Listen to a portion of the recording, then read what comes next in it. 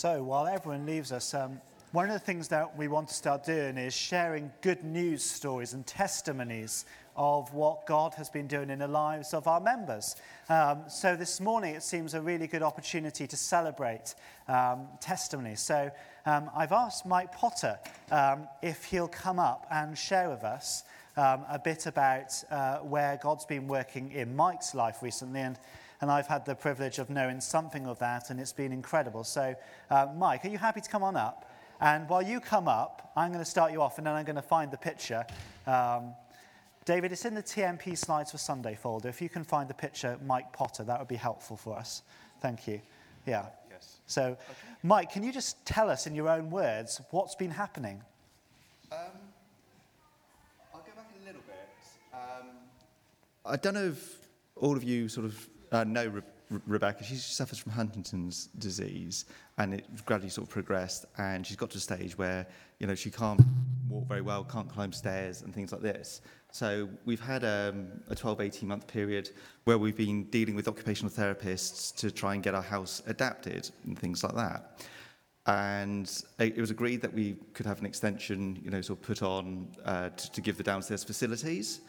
And I'm just trying to think, it was on the 8th of August, we had the builder's quotes come in, and it totalled just over £45,000. Wow. And at the time, we knew that we could get a grant for £30,000, but we had a £15,000 gap. Yeah. And Rebecca used to be a teacher, and I used to be an accountant, but we, you know, both had to give up work as a result of Rebecca's illness. So obviously, you know, didn't have the financial means to actually sort of cover that. Yeah. Had a week where we were completely desolate, I suppose, is the only word of thinking, where on earth do we find £15,000 from? We're dealing with the Cambridgeshire Home Improvement Agency, who are from the council, and via them we applied to 3 charities and found a 4th charity. One of those charities told us that the maximum that they would give us would be £1,000. When it came to actually, them reporting back to us, they gave us £2,500 plus an additional grant to help us furnish the property, which was well over what they should have given. I decided, after seeing a news article, to start a crowdfunding appeal, expecting to make £200. As it stands today, we've made over £11,000 and had 104 people support us.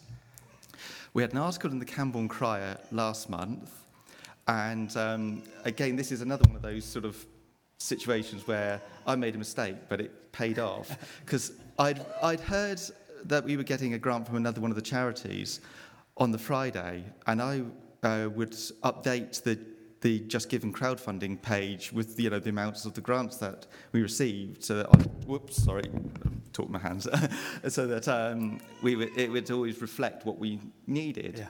I'd forgotten, because I wasn't aware of the Camborne Crier article, to do that on the Friday. Over the weekend, we raised the total that was on the Just Giving at the time.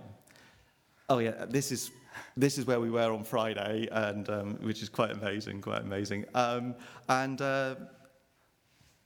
following Monday after the...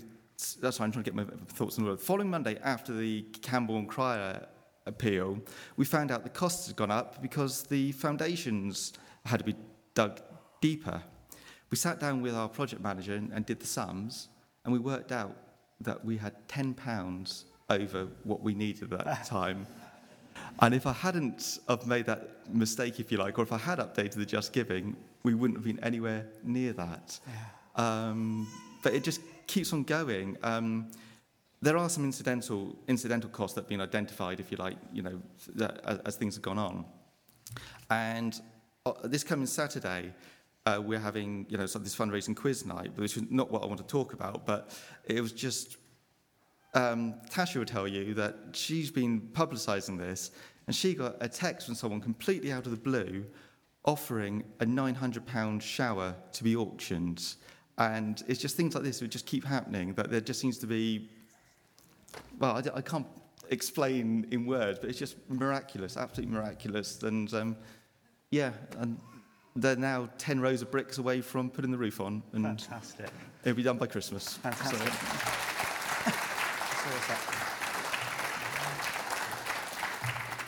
And there's actually something which is much deeper, because Mike, what was the alternative to you not being able to fund this? Rebecca would go into a care home. So this has been a life transforming story of God's provision for Mike and Rebecca. So it's meant that they can gloriously stay together, and provision has come. So let's give them another clap. Thank you. Mike and Rebecca come into membership today, and it's wonderful to be able to share their testimony as they do that.